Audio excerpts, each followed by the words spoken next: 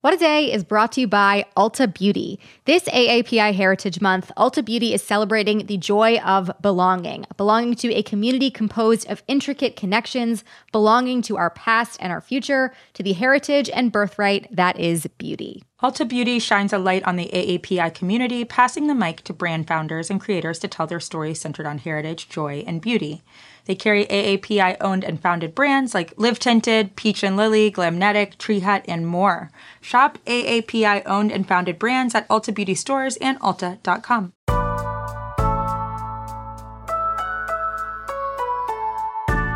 It's Monday, September 21st. I'm Akilah Hughes. And I'm Gideon Resnick, and this is What a Day. We're here for just this moment. The air is clean, the San Andreas fault lines are peaceful, nothing hurts, and everything is beautiful. Yeah, for a moment I forgot it was 2020, and that's the best kind of forgetting there is. Felt like 2009 when I was young, dumb.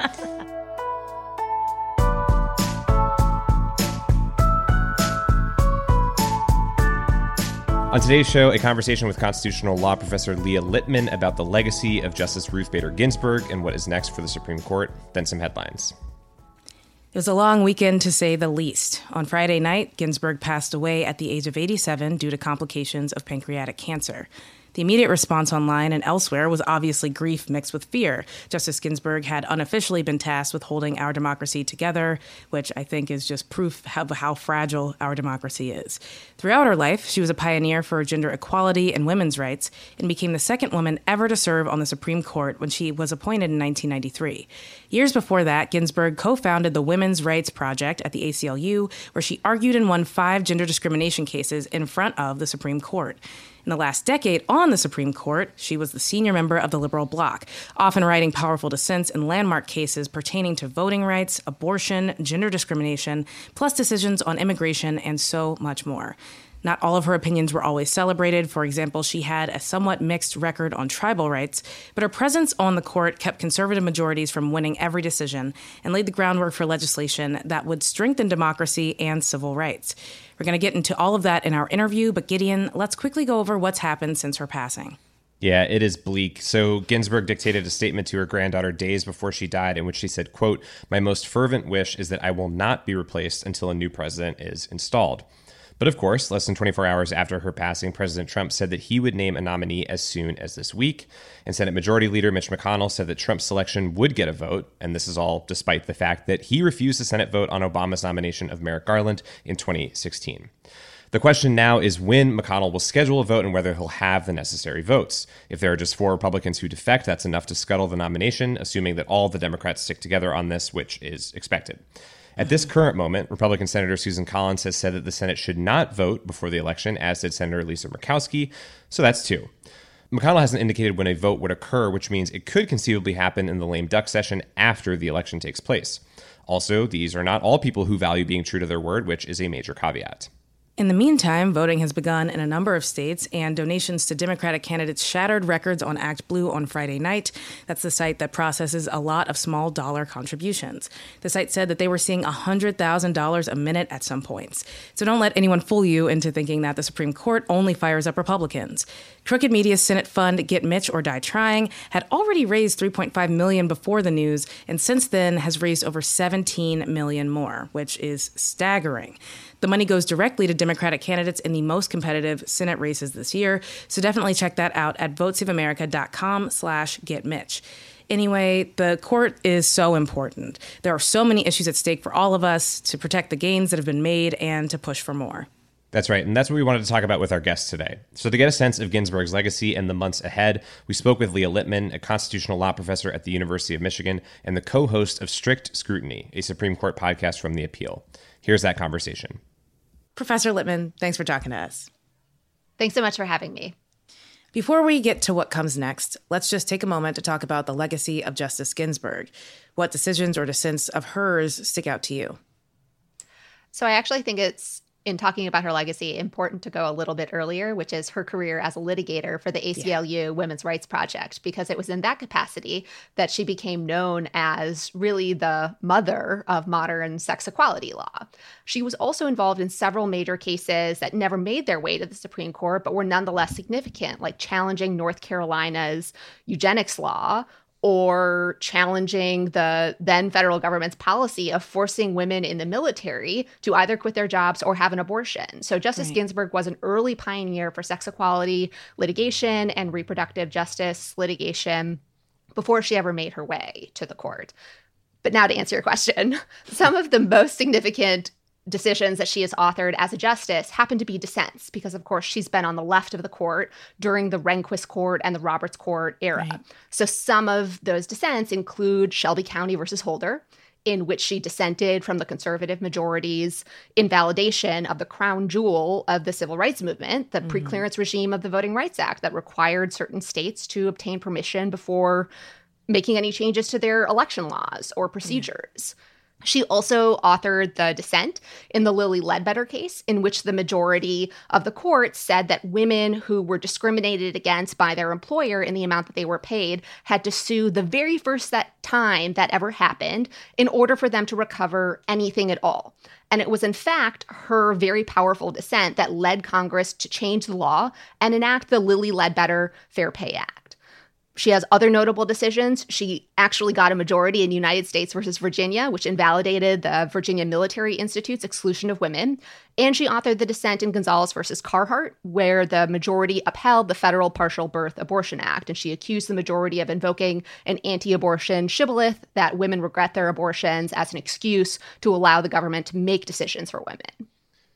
That's right. Right. And to look forward now, because we did just have the opportunity to look back, replacing her obviously moves the court from, 5-4 conservative majority to 6-3 if it happens in the fashion that it could conceivably happen. So can you talk about what the difference therein would be and what is at stake in that?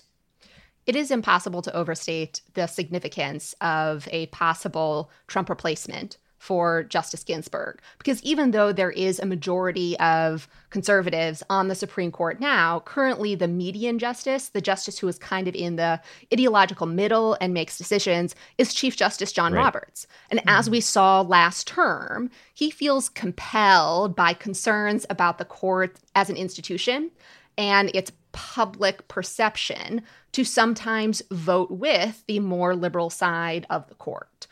Whereas if Justice Ginsburg is replaced by President Trump, he will no longer be the median justice who can sway opinions by joining the more liberal justices. Instead, in order for the liberals to eke out a narrow victory, they will have to peel off not only Chief Justice Roberts, but also whoever this new justice is, or someone like Neil Gorsuch or Samuel Alito or Clarence Thomas. So if that sounds like a nightmare, it is. To think about the implications, you can look back to last term. Right. The decision that invalidated the president's attempt to end the Deferred Action for Childhood Arrivals program, DACA, was 5-4. Had Justice Ginsburg not been on the court, that decision would have come out the other way, and the president would probably be deporting Dreamers. The decision in which the court struck down Louisiana's admitting privileges requirement that would have closed 2 of the 3 abortion clinics remaining in the state was also 5-4. Had Justice Ginsburg not been on the court, that decision also would have gone the other way.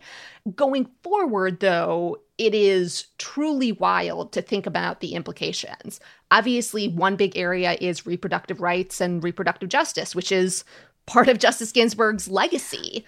It is very possible that a newly reconstituted court would uphold basically any abortion restriction that comes before them. It is also possible that they will rule that the federal government can't require employers to provide health insurance coverage for contraception. It's possible that they will invalidate the administrative state and say Congress can't allow federal expert agencies to come up with rules regarding safety, health, welfare, the environment. So, they could make a decision that says the Department of Health and Human Services can't create rules for what constitutes a safe vaccine. Next term, they are going to decide whether the Affordable Care Act, such as it is, will continue to exist. The Trump administration is currently arguing that the Republican amendments to the Affordable Care Act rendered the statute unconstitutional. Right. And so, again, if Chief Justice John Roberts is no longer the median justice deciding that case, and it's someone like Neil Gorsuch, who doesn't believe in precedent, Brett I love Beer Kavanaugh or, Samuel Alito and Clarence Thomas, who, always vote for the Trump administration. Right. That is a very scary prospect. And absolutely, it is. And to remain on the possibility of hypothetical nightmare scenarios for a moment, I don't want to engage in it too much, but what does this all mean for potential cases that could arise around the election and actually tallying the votes? I think that's something else that people are sort of starting to consider, especially, based on the timing here. Yeah. So it is very likely that the Supreme Court will continue to get requests concerning lower court decisions involving the election rules. Now, I don't want to suggest that the current court, with Chief Justice Roberts as the median justice, has been at all remotely welcoming or receptive to voting rights challenges. Instead, they have held that the voters of Wisconsin had to go to the polls even in the midst of the pandemic. They held that, voters in Alabama had to stick with the extremely draconian requirements for absentee ballots, like making a photocopy of your government ID and getting 2 witnesses or a notary. So adding on another conservative justice could move the needle even further, and that's really saying something. Oof, woof. All right. Well, we started to talk about some of the potential nominees that have been talked about. One is Judge Amy Coney Barrett. The other is Judge Barbara Lagoa. Can you tell us a little bit about them? And is there anyone else that you have an eye on that you think might be a October surprise? Sure. So I think it's probably going to be Amy Coney Barrett. What to know about her? She wrote a law review article arguing that an originalist interpretation of the Constitution, which she thinks is the proper method to use when interpreting the Constitution, she argued that under that method, Brown versus Board of Education is wrong. That's a decision holding that, segregation in public education is unconstitutional. She argued that the state of West Virginia is illegal. And she also argued that Social Security is probably unconstitutional. As a judge, she would have upheld the Trump administration's public charge rule. This is the rule, of course, that allows the administration to screen out any immigrants with possible disabilities or who the administration deems might accept public benefits at some point in the future. Wow. This rule has a horrible racist history and was used to screen out Black and brown immigrants as well as Jewish immigrants during World War II. So that is one possible nominee. Next possible nominee, Judge Barbara Lagoa on the 11th Circuit.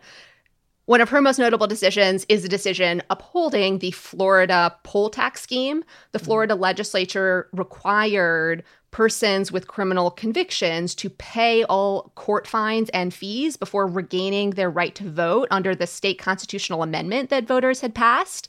Unfortunately, under that scheme, it's extremely difficult for someone to figure out how many or how much court fines or fees they owe since the state won't tell them. Yeah. So it creates this extremely difficult situation where individuals want to vote, but if they improperly vote, that's a felony. But the state won't tell them whether and how much they owe, so they can potentially clear out the debt. She would have upheld that law. And she did uphold the law, and that law is in effect going into the election. And once we are past this, if we can imagine, or if there is a past this, I can't, but go. I'm interested. I can't get past it. There is talk of judicial reform, of course, potentially adding justices to the court or imposing term limits. So what sort of reforms do you think are necessary, if any, here? What's kind of the downside, and where is the window moving at the moment? Because I know that pack the courts is something that people are pretty enthusiastic about, but I'm curious, with folks you talk to, where their heads are at right now. Sure. So I think the most important thing right now is to focus on the Senate, because unless you win the Senate, none of this is remotely possible. Instead, if Joe Biden wins the presidency, but Democrats do not win the Senate, the Supreme Court will continue with whoever President Trump's nominee probably will be, since it appears as though Republicans will likely proceed with hearings and a confirmation, even though an election is already underway. But without the Senate, none of this is going to be possible. Right.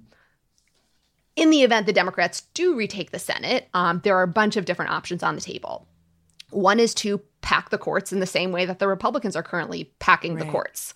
Republicans held open a Senate seat, creating a vacancy for President Trump, and they invented a rule under which to do so that they are now promptly abandoning while an election is underway. Yep. They are stacking the lower courts with extremely young nominees who are overwhelmingly rated as unqualified. Not overwhelmingly, but several of them are rated as unqualified with extreme ideological views without soliciting any input from Democratic senators. They are nuking all of the norms and procedures that used to govern confirmations and nominations. So one option is to pack the courts in the same way that they're doing so by expanding the number of justices on the Supreme Court. That number is set by federal statute, not by the Constitution. And so Congress could amend the number of justices who are on the Supreme Court. Congress could also expand the number of judges who are on the lower courts. That happened most recently in 1990. President Jimmy Carter also did this. So there is more recent tradition for that.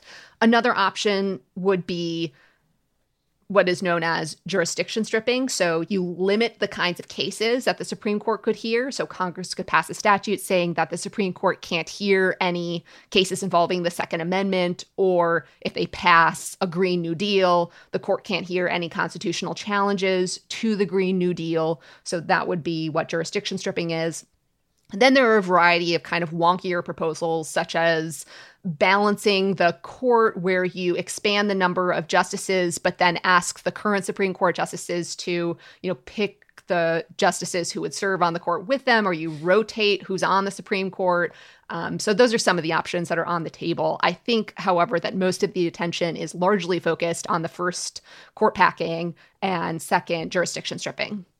I was curious also, sometimes the things that you hear from the sort of more institutionalist-minded legislators is, well, if we do this, then Republicans will respond in kind, and then it'll be, just craziness, because then they'll add 5 more, and then we'll add 5 more. Is that something that is an actual resonant concern?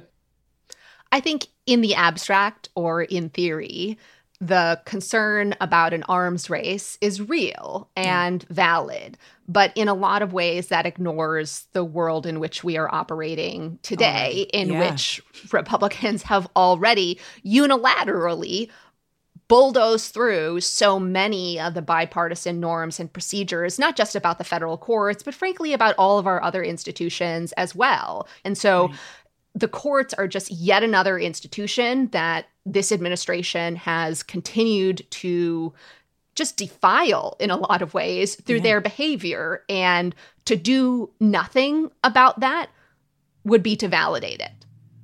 Yeah, for sure. Professor Lippman, thank you so much for talking to us. This was excellent. Thank you so much for having me.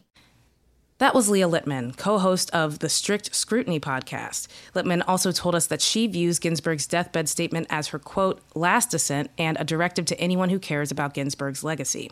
There are all sorts of ways to honor that legacy. You can vote. You can get involved in an organization in your community that's fighting for justice. And we've got one more way. Head over to votesaveamerica.com/getmitch, where you can donate to Democratic candidates running to take back the Senate this year. The fund splits your money amongst the candidates in the most competitive races. That's votesaveamerica.com/getmitch. And that's the latest.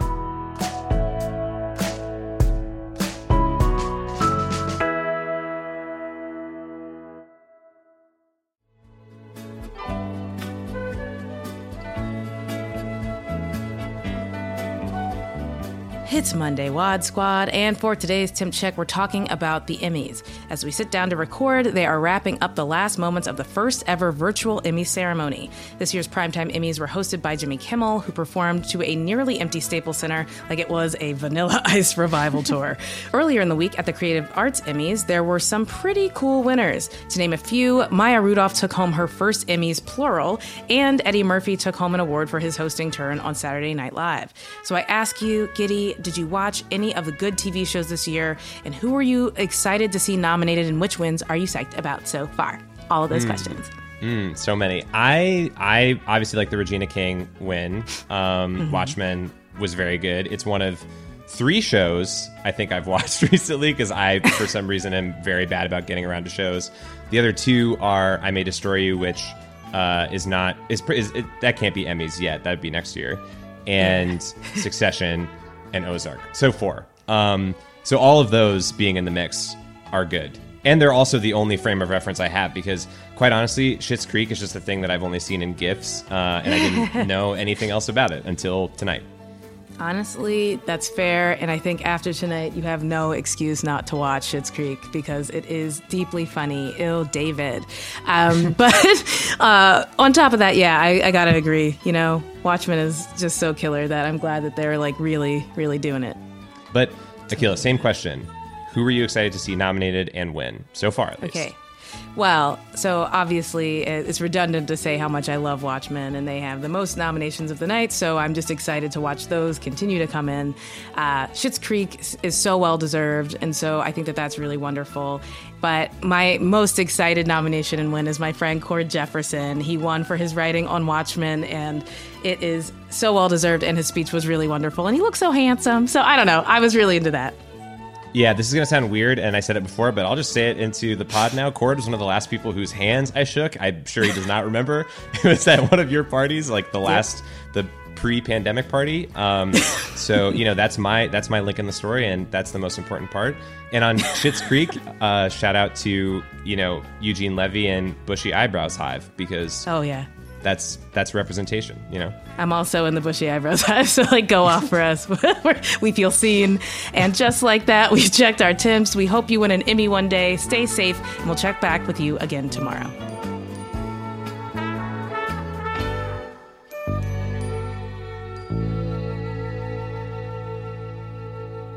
What A Day is brought to you by Books. This Mother's Day, give mom her flowers. She absolutely deserves the best, and that's why you should send her farm fresh flowers from Books. That's short for bouquets.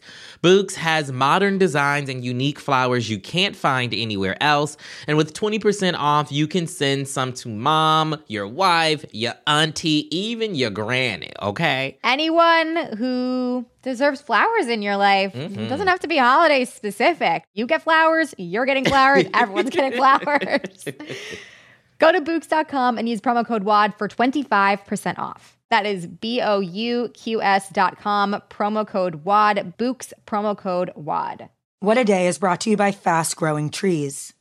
Fast Growing Trees is the biggest online nursery in the U.S., with more than 10,000 different kinds of plants and over 2 million happy customers. They have everything you could possibly want, like fruit trees, palm trees, evergreens, houseplants, and so much more. Plus, Fast Growing Trees makes it easy to order online, and your plants are shipped directly to your door in 1 to 2 days.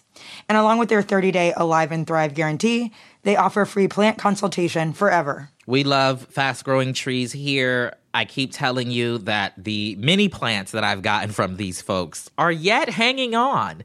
And that's not because I have a green thumb, okay? This spring, Fast Growing Trees, they have the best deals online, up to half off on select plants and other deals. And listeners to our show get an additional 15% off their first purchase when using the code WAD at checkout. That's an additional 15% off at fastgrowingtrees.com using the code WAD at checkout. Fastgrowingtrees.com, code WAD. Offer is valid for a limited time. Terms and conditions may apply. This show is sponsored by BetterHelp. Therapy is a safe space to get things off your chest and to work through whatever's weighing you down. If you're thinking of starting therapy, give BetterHelp a try. It's entirely online and designed to be convenient, flexible, and suited to your schedule. Just fill out a brief questionnaire to get matched with a licensed therapist and switch therapists anytime for no additional charge. Therapy is great for, you know that thing that just is like sitting on your shoulder, you can't get over it, and you just sometimes need somebody to talk through it with. Therapy can be helpful for that, you all, okay? You got to get it off your chest, you know? And you can do that with BetterHelp. So visit betterhelp.com/WAD today to get 10% off your first month. That's 10% off your first month at betterhelp, HELP.com/WAD. Let's wrap up with some headlines. Headlines. The number of people dying from COVID-19 continues to rise around the world and at home. In the United States, the COVID-19 death toll is expected to pass 200,000 today, while the global death toll is currently around 960,000. Last week, 7 states broke their own records for the highest number of new COVID infections reported in a single day, including Wisconsin, which saw over 2,500 cases in one day, and Utah, which saw over 1,100. The Midwest continues to be a hotbed for a recent surge in new COVID cases. Over the weekend, the country also broke its own record by performing over 1 million COVID tests in a day. That's a big jump from the recent average of testing 650,000 people per day. Experts say that we need at least 6 million tests a day to control outbreaks in the country. Getting there, I guess. The doctor who was accused of giving women unwanted hysterectomies in ICE detention centers is not a board-certified OBGYN. According to a report from the Daily Beast, Dr. Mahendra Aman was not certified by the American Board of Obstetrics and Gynecology or any other American medical specialties board. Immigrant rights groups said it was outrageous that ICE allowed detainees to see a doctor who had not passed this important quality control. Board certifications aren't required in the medical field, but physicians who want to assure patients of their specialty training usually get them, especially in the case of an extremely invasive and irreversible procedure like a hysterectomy. Also last week, Acting Homeland Security Secretary Chad Wolf rejected a subpoena to appear before the House and answer questions about the ICE detention center, along with other DHS complaints. Democrats called his absence an attempt to shield leadership from the many growing problems within the department. An update on Trump's geopolitical battle with the international app where teens hit the whoa. Sunday night marked the deadline set by Trump's executive order upon which Chinese-based apps, TikTok and WeChat, were to be removed from the App Store, with operations to be shut down entirely at a later date. So while we were trying to decide whether or not we'd finally bite the bullet and start our viral TikTok pages while we still could, developments made over the weekend suggest both apps will live to die another day. On Saturday, Trump announced he had approved a deal that gives American companies Oracle and Walmart minority stakes in TikTok. He also randomly said that the deal would require TikTok to make about a $5 billion contribution toward education. But on Sunday, TikTok's owner ByteDance said it was unaware of those plans. So, your run-of-the-mill Trump promise completely unrooted in reality. And with WeChat, on Saturday night, a federal judge in California issued a temporary injunction against the Trump ban, citing free speech concerns in a case brought by WeChat users. So TikTok is safe, WeChat is safe for now, and we can all continue to enjoy videos of Gen Z teens with impeccable style teaching us about political issues by pointing at different corners of the screen. God bless them and their pointing skills. How badly do you miss little packages of pretzels they give you on a plane? Is it badly enough to buy a ticket to nowhere? Apparently that's the case for thousands of travelers in Brunei, Taiwan, Japan, and Australia who have started booking flights that start and end in the same place. And while going to the airport to go through security, board a plane, land, and leave may seem like perhaps the worst use of time, money, and carbon emissions possible, these flights to nowhere have been very popular. One flight to nowhere over Australia with Qantas Air sold out in 10 minutes with tickets costing between $500 and $2,700. On Father's Day in Taiwan, the airline EVA Air filled a 309-seat flight on its Hello Kitty-themed A330 Dreamjet. And in Japan, All Nippon Airways had a Hawaiian resort-themed 90-minute flight with 300 people on board. I personally will be sticking with my own personal flight to nowhere, which is what I call it when I add 2 entrees and an appetizer to my Postmates cart, stare at the screen for 5 minutes, and go to bed without ordering. It is carbon neutral. It's also too true. And those are the headlines.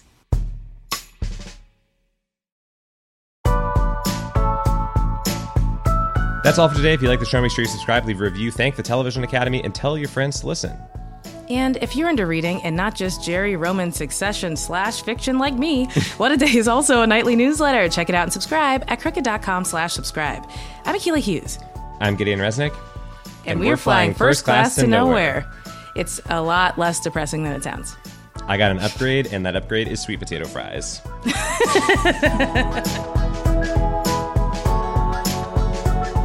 What a Day is a Crooked Media production. It's recorded and mixed by Charlotte Landis. Sonia Tun is our assistant producer. Our head writer is John Milstein, and our senior producer is Katie Long. Our theme music is by Colin Gilliard and Kashaka.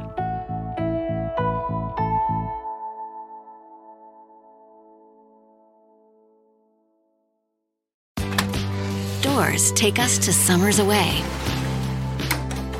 or winter adventures and afternoon getaways. Your dedicated Fidelity advisor can help you open those doors by working with you on a comprehensive plan to help you reach your wealth's full potential. Because doors were meant to be opened. Visit fidelity.com/wealth. Investment minimum supply. Fidelity Brokerage Services, LLC, member NYSE SIPC. Feel like you got enough to do already? I do. That's why I use Shipt same-day delivery to keep up with my busy life. They know the snacks I like down to the extra creamy in my peanut butter. I can get deliveries at home, on set, or even when I'm away on vacay. And my personal shopper, Amber, she's got my back. As in, she asks them to check the back if it's not on the shelf. Shipt. Delight in every delivery. Learn more at shipt.com/hi.